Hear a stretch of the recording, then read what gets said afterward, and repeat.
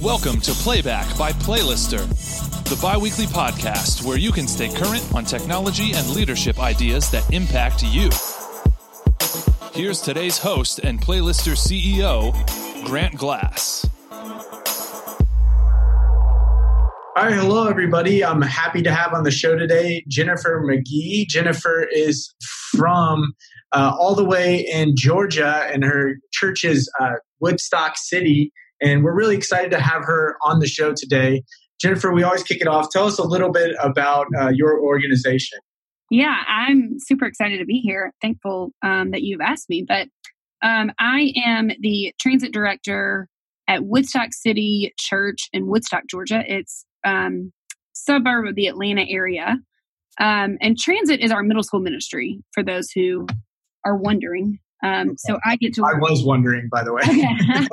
I get to, and it's not an explanatory kind of name in itself, but I get to work with 6th through 8th graders and all of the volunteers and leaders that come with that. But we are a church under the umbrella of North Point Ministries, and there are 6 campuses in the metro Atlanta area. So that would be North Point Community Church, Buckhead Church, Gwinnett Church, Brownsbridge Church, Decatur City, and then Woodstock City. So we are hitting the suburb of the northwest side of the city, if that makes sense. It does. If you've been to Atlanta, you know. So how close to Buckhead are you? We're probably 40 minutes from Buckhead. Okay. They're going to be inside the perimeter, and we are about 20 minutes north of that. Got it. Yeah, I've flown into Atlanta a couple of times, and I just know how long it takes to kind of get to Alpharetta. Oh my goodness. The airport. Yeah. It's a trek, but yeah. So, that's good. All right. Well, 6th through 8th graders, man, that's some heroic work. Yeah. And I know from experience, I was a substitute teacher for many years. Awesome. I know that grade level is amazing because you're faced with so many challenges because they're just starting to become their own person at that stage. I think really, truly breaking into adulthood. So I'm curious, tell me a little bit about your background and your personal mission, Jennifer. Yeah. Personal mission is interesting. I feel like that's ever changing depending on kind of where I find myself. But I have been on staff at Woodstock City for the last 7 years. I started out with our Kidmin Wombaland, which is our preschool all the way down to babies. Oh, awesome. And I kind of did large group with that, led as a groups director. That's kind of like leading an hour of volunteers and such. And then I moved into transit 5 years ago. Worked with transit for the last 5 years, which I've loved. And recently, my oldest daughter, I have 4 girls, but my oldest just started transit in May. And so, nice. So brand new baby 6th grader. And so when I say my personal mission, when it comes to, working here at our church, my husband is also on staff here. So kind of the layers of our family and layers of career and faith and community are all worked and interweaved together. But even a newer layer of a personal, my kid being in transit, I've never, it's a new aspect of how important this season is. And like you said, middle schoolers, they're often misunderstood and they often misunderstand everything around them. And so it is a very challenging season. Likely the most change that ever happens, in our lives kind of fall in these 3 years. And so I love what I get to do. I love these students that I kind of get to see grow in their faith and begin a faith of their own. Well, there's a lot of challenges in that because, oh man, 4 girls, God bless you. I've got 1 girl, so okay. Yeah. Now they're a little bit older. I've got a daughter; she's 4 years old. But I can only the way she goes around the house now. I can tell it's going to be a lot of fun, but also there'll be challenging days. A lot of emotion. Yeah. And you having such a interwoven family church relationship, and now that she's in the transit as well, I'm sure that poses a lot of opportunities. I'm kind of the half glass half full type of person. Same. Yes. But maybe let's talk about like how you're seeing like challenges today in those classrooms. Seeing challenges like with communicating to the kids, or is there challenges with like training volunteers from a leadership perspective? Like when you get in, like what do you really try to focus on to solve, or are you trying to solve? Yep. It's interesting that you asked that. We have been kind of doing some planning and dreaming about the next 1 year, 2 year, 5 year. And if we, had unlimited resources and unlimited financial resources and all the volunteers in the world, what would we want to see? Yeah. And the more we dream, we're like, we need to be involved in schools, right? Schools are going nowhere. Yes. There are, more students and more things that are happening. Their time is spent at school more than anywhere else. And so anyway, so in talking through that, it's interesting that you talk about challenges, though. I recently, part of what our church does is partners with some Title I or lower income school districts in the area, so in our city's area. Mm-hmm. And when asking the principal, hey, what challenges are you looking at? They're exactly what we are. And it's social media and technology. Yeah. And then it's social emotional kind of awareness and maturity, EQ, dialogue.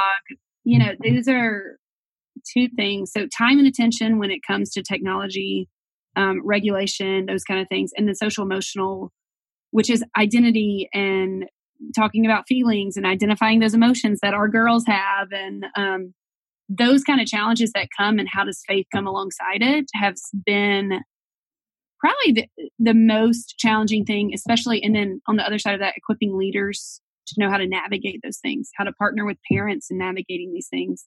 And really even seeing my sixth grader and knowing all the things that, it's living out in my household all the time. Whether it's social emotional dialogue with friends, or challenges that are coming through social media.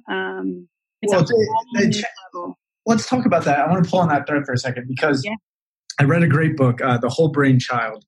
And I wanted, because one of the things that I learned from that book is like the emotional compass of a child, understanding what emotions are correct based off the circumstances that they're in, and teaching them really that, yes, you should be feeling sad, or that's correct. You should be angry in this, and them getting a good, strong sense that their compass is correct. And I think middle school is really the time where they are kind of sure of their emotional compass, but they need that reassuring. And technology and social media has a tendency to mess up the compass a little bit. My personal opinion, but I wanted to bounce that off of you and see how it landed. I think that absolutely is a connection for sure. And I would even go to say, the compass that you're talking about, the feeling identification, that can even be challenging. I think as adults trying to figure out our feelings and identify right. and leading tiny humans who have all of the feelings. And depending on the student you have, if they feel safe to talk about it, or they feel safe and knowledgeable of knowing what feelings they're feeling. Mm-hmm. And there are just so many layers. And currently, I mean, our children see us on our phones, right? And that's so tough for me. Yes. Yeah. And you put a phone in their hands and add emotions and feeling, and figuring out their emotional compass and that feeling compass you're talking about. And then really identifying the right words around those feelings, mm-hmm. and then where that feeling is coming from, what's playing into that emotion. That can be so challenging, because if they're not verbalizing that with someone who's safe and someone who can help them with that, they're going straight to their phone. Wow, yeah. And we know that's not, that is not the safest playground for emotion, No, it's just not healthy either. And I feel hypocritical just when, my daughter, she's 4, she plays on the iPad, but you take that away, but then she sees you just like staring at the phone like half the evening, and you start to become more self-aware. Jennifer, I'm not looking forward to the day where I've got to start making decisions on like, do you get a phone or not? Like, because that's just terrifying to me, because it's more terrifying than handing the car keys over at this point. Absolutely. Yeah, you're right. It's challenging. Go ahead. Well, 6th grade. I mean, I'm seeing kids as young as like 3rd grade get phones. And then some kids, like, they wait until middle school right around. So I'm sure you're right in the thick of it. Yeah, I just got a phone. Yeah. I mean, so personally, as a parent, we got our daughter a phone. She started 6th grade. She got a phone. And kind of like in the parallel of, we're going to walk through this together. And so we're going to give you some very, very high boundaries with this newfound freedom. But we want to do that while you're still connected to us. And meaning, as like naturally a 6th grader or 7th grader, 8th grader, they're going to begin to pull away from their parents. That's kind of what we see in this season, where culture wants to give them more independence, right? We want to give them more independence. We're like, finally, you can, pack your own lunch or keep up with your own homework. And, there's not parent-teacher conferences happening in middle school. And so as these new freedoms are coming, we need to help prepare them for those freedoms. And so my husband and I, we're on the page of, hey, let's give you a phone. Let's have high boundaries. We're not doing any kind of social media at all. My daughter's not even allowed to add a phone number to her phone unless she asks us like who it is, which is right now, she's not mad at those rules, or frustrated by them, because it's still having a little bit of freedom with a phone is enough for her to gain some independence. And so we're just taking it one step at a time. I have no idea if we're doing it right. We'll see. No, that's good for you. It needs to be a course for adults, and like we have to address this. It can't just be like, hey, here's a phone, go at it. Oh, yep. It's almost like an Excalibur sword. Like that is something that is very powerful to wield, because you can do many things with that. That's just not a phone now. That's calling phone numbers. And I do think it needs to be woven, again, personal opinion, woven more into the curriculum and taken a step-by-step approach, which it sounds like you're doing with your daughter. So kudos for you. Yeah. Yeah. We definitely, there are seasons, even in moving back into transit, there are seasons where we talk about technology. We do a relationship or sex series every March with our students. Mm-hmm. And within that series, we talk about technologies and its dangers. And usually that brings up a lot of discussion of what middle schoolers are seeing or experiencing or really exploring, when it comes to technology and those kind of things. We have a few resources for parents on our website on, like maybe it's a contract you sign with your kid when you give them a phone, kind of come up with some rules together, like no phone in bedrooms or, charging phone at night downstairs, or all phones on the table, which as parents, you kind of want to jump in on that as well. Right. That's so hard until they get in the bed and you're like, are you asleep? Okay, I'm back on my phone. But yeah, the technology is a big piece of challenges and distractions. And, I think it's situational with each student and situational with each family. But yes, I would agree.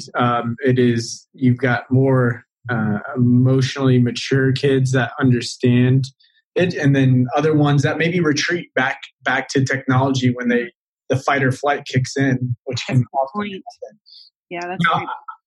I want to shift gears back to something that you said about I think weaving in faith to school. I've read a lot of books where that can actually be extremely impactful. Culture Code's a great one where he talks about the power of faith inside of organizations, just not schools. And it sounds like during your strategic planning that just being more interwoven with schools is an objective you guys can certainly start to stride and move the rock forward on that. So I'm curious, in the next few years, how do you see your church and other similar churches evolving, maybe to potentially partner with schools? Yeah. Or is it something that looks like that, or is the church really become the school first, then the church?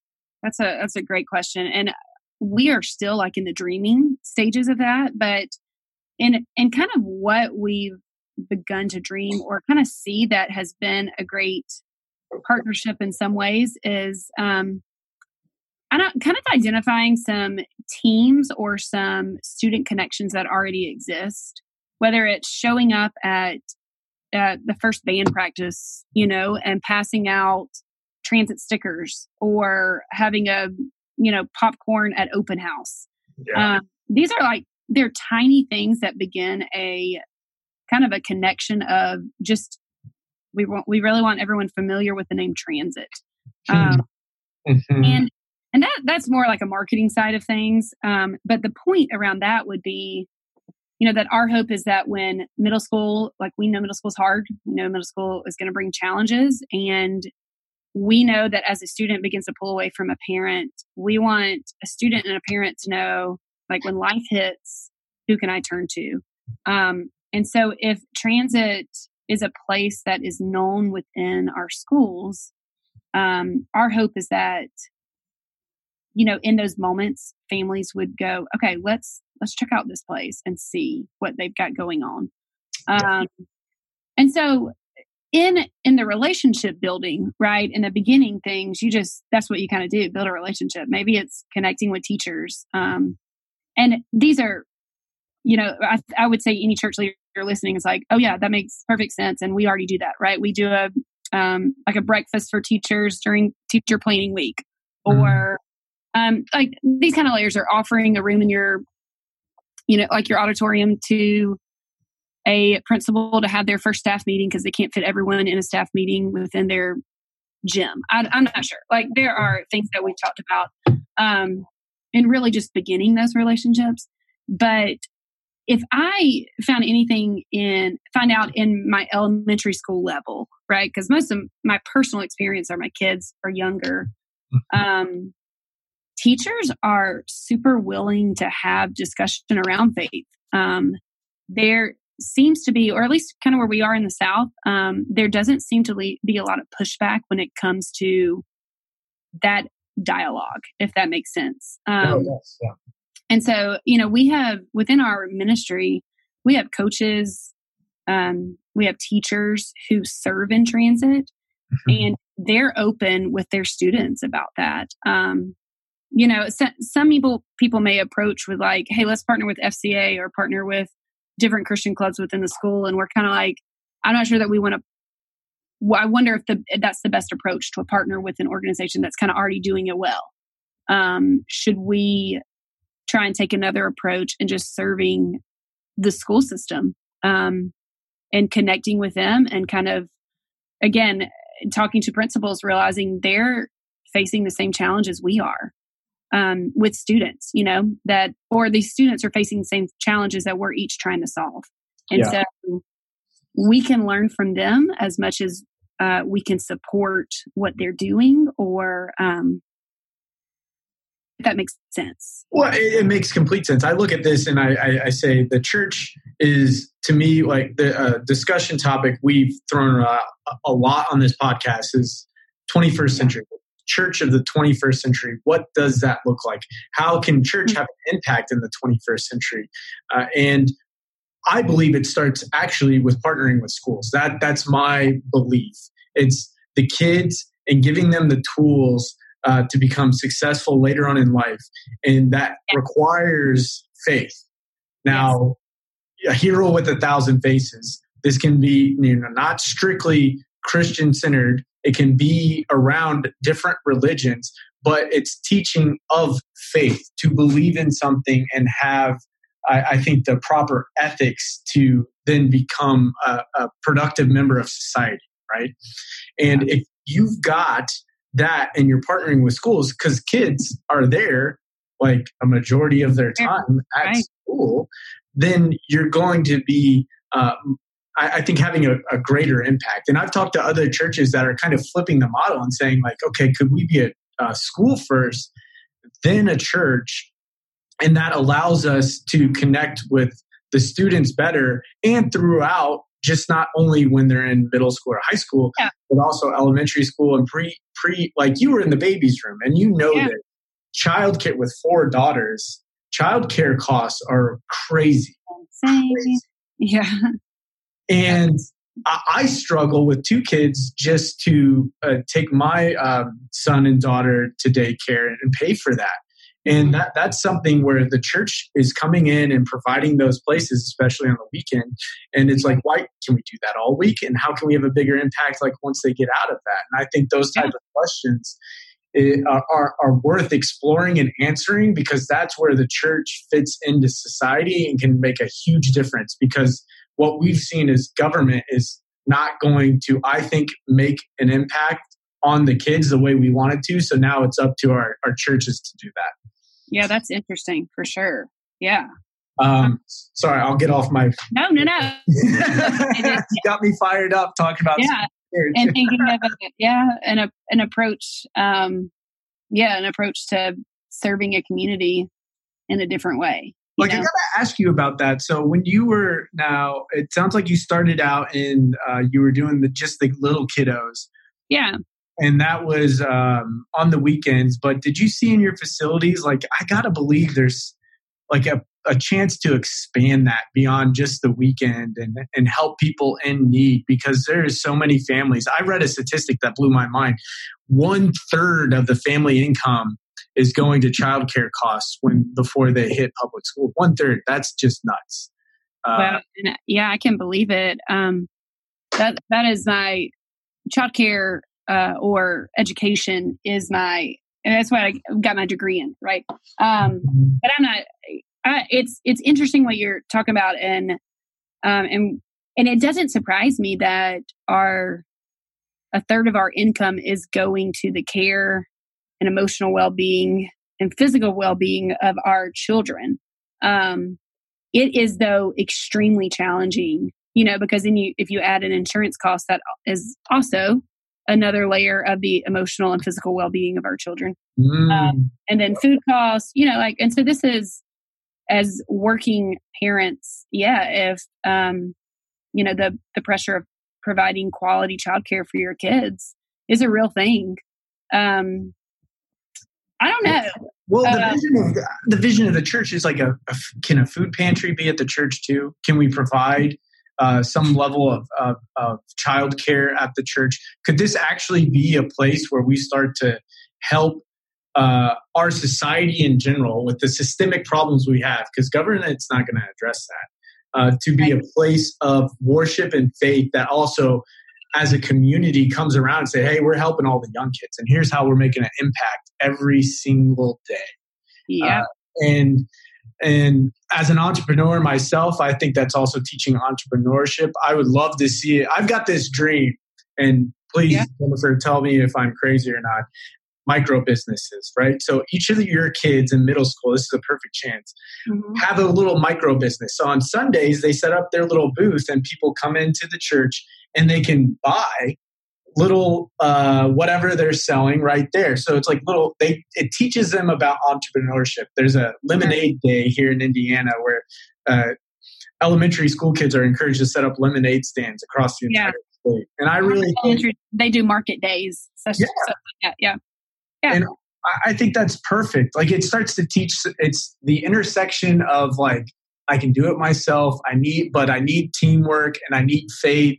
And this all happens at like the entrepreneurship level and the support of the entire community right there. Yeah. It's this perfect intersection, I think, for a true transformation to happen is right where you live day to day, Jennifer, is in that middle school and helping those kids understand how they can realize their dreams and do it through faith and entrepreneurship and teamwork.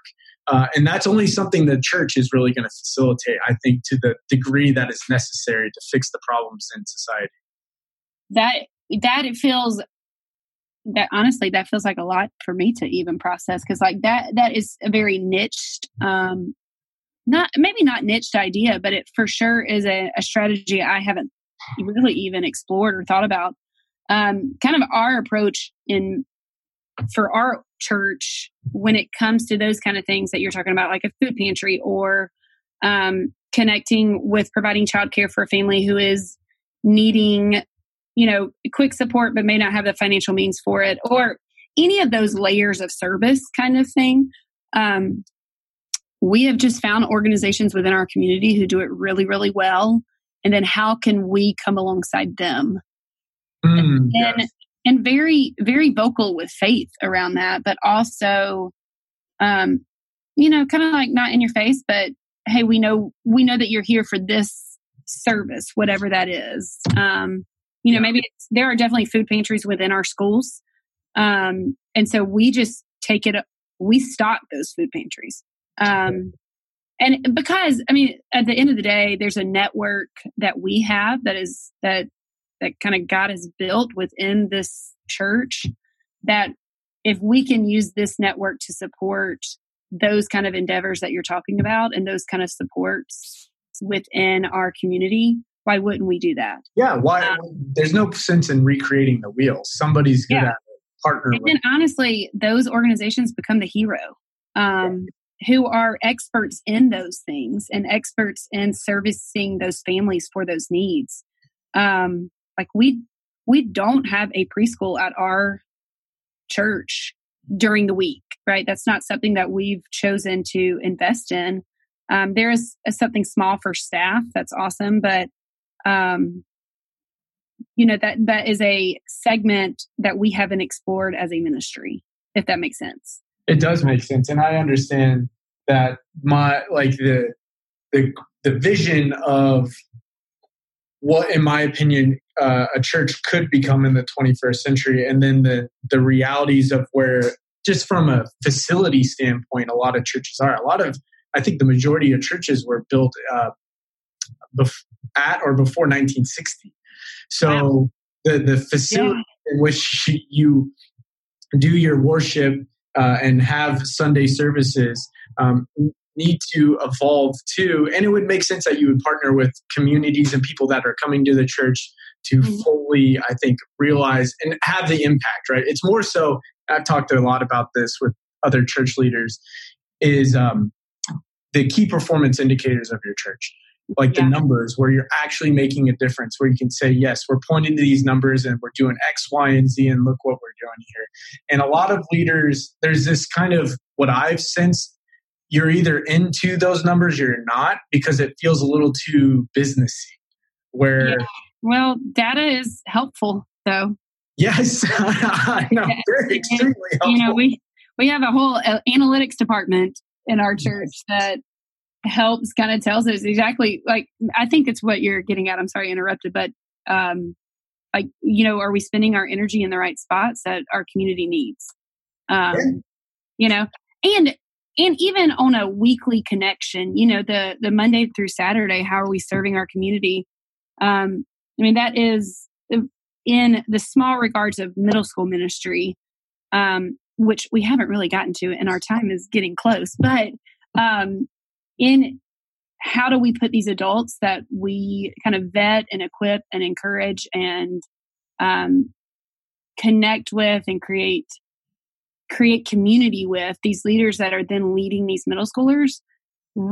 Our goal is that they're connecting with them during the week as well. And so partnering with them to partner with schools, to partner with parents, how do we make, all 5 of these points and influences in a student's life? How do we connect all those pieces together to fully support these students? And maybe the future 21st century church that you're talking about looks something, in that regards, kind of what you're saying. Yeah. And that's a way to bring it, I think, full circle, is where technology does have an important role in this. We need to embrace it in the right way to be a trusty sidekick to fully, I think, see the potential of what church could look like. Because absolutely have this vision of church of being like a little white chapel on the hill. And we need social media platforms and networks. We need all of those. I'm with you on that. Yeah. And it's what we had a guest on the show where we talked about using data more at a church is what actually needs to be done, because with more data and the more you can harness that, the bigger impact your church can have. And a lot of leaders kind of shy away from that because it might feel a little too big brother or too businessy, but really to have the true impact of your congregation on your community, that's what's actually required. So you got to get over that. All right. Last question. Let's wrap it up here. This has been a good conversation. I always love book recommendations. So tell me, what are you giving to people, or what do you go back to read? Like, what are your favorites? What do you find yourself handing out the most? Like, hit me with it. This question I love. I love to read. I often don't read though, because I will neglect my family because I will get lost in a book and never, and I'm like, okay, y'all go, it's snack dinner. Go find whatever you want in the pantry, and then I'm not going to keep reading.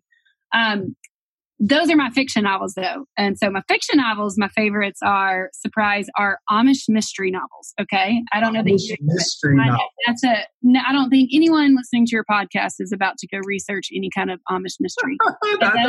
Those are my favorites. But then anything with Brene Brown, she is probably my most favorite, most recommended author that I give any of her books on, Daring Greatly or Gifts of Imperfection. Dare to Lead. That's been Dare to Lead. I haven't started that one yet, but we're going on a vacation soon, so I've got that one on the list. That's come up a couple of times. Dare to Lead. That's I've got it's in my queue. Cross Timbers down in Texas, their entire team talked about just the power of being vulnerable, which I think Brene Brown discussed really well in her books, is how you then create trust quickly. And I'm assuming that those methods in communicating are important, especially with what you're doing with the middle schoolers. I absolutely. They're, and I think anywhere in life, it just is, it's communication around what we're feeling, what we're experiencing, and really the fact that empathy can be learned. And empathy can be practiced. That's kind of like her thing. On the other side of vulnerability, we can be empathetic and compassionate with others. You've heard the thing that everyone's got a story. The kind of tagline of like, you never know what someone's carrying. Whatever. Yeah. That kind of feels in the same ballpark of Brene Brown. Yeah. And that mindset has resonated throughout so many books I've read is, well, how do you make someone trust you? And that's really sharing before you're ready. It's being vulnerable. And that's the best way that a true communication can start to flow. So we'll put that in the show notes. Brene Brown, man, she's got so many fantastic books. So many. Yeah. So many good ones. That's a great recommendation. Awesome. Well, this has been a fantastic conversation. Thanks for having me, Grant. Yeah, Jennifer, it's been a pleasure. Thank you so much for joining us, and we'll talk to you again soon, all right? Okay, thanks. All right, bye. Bye.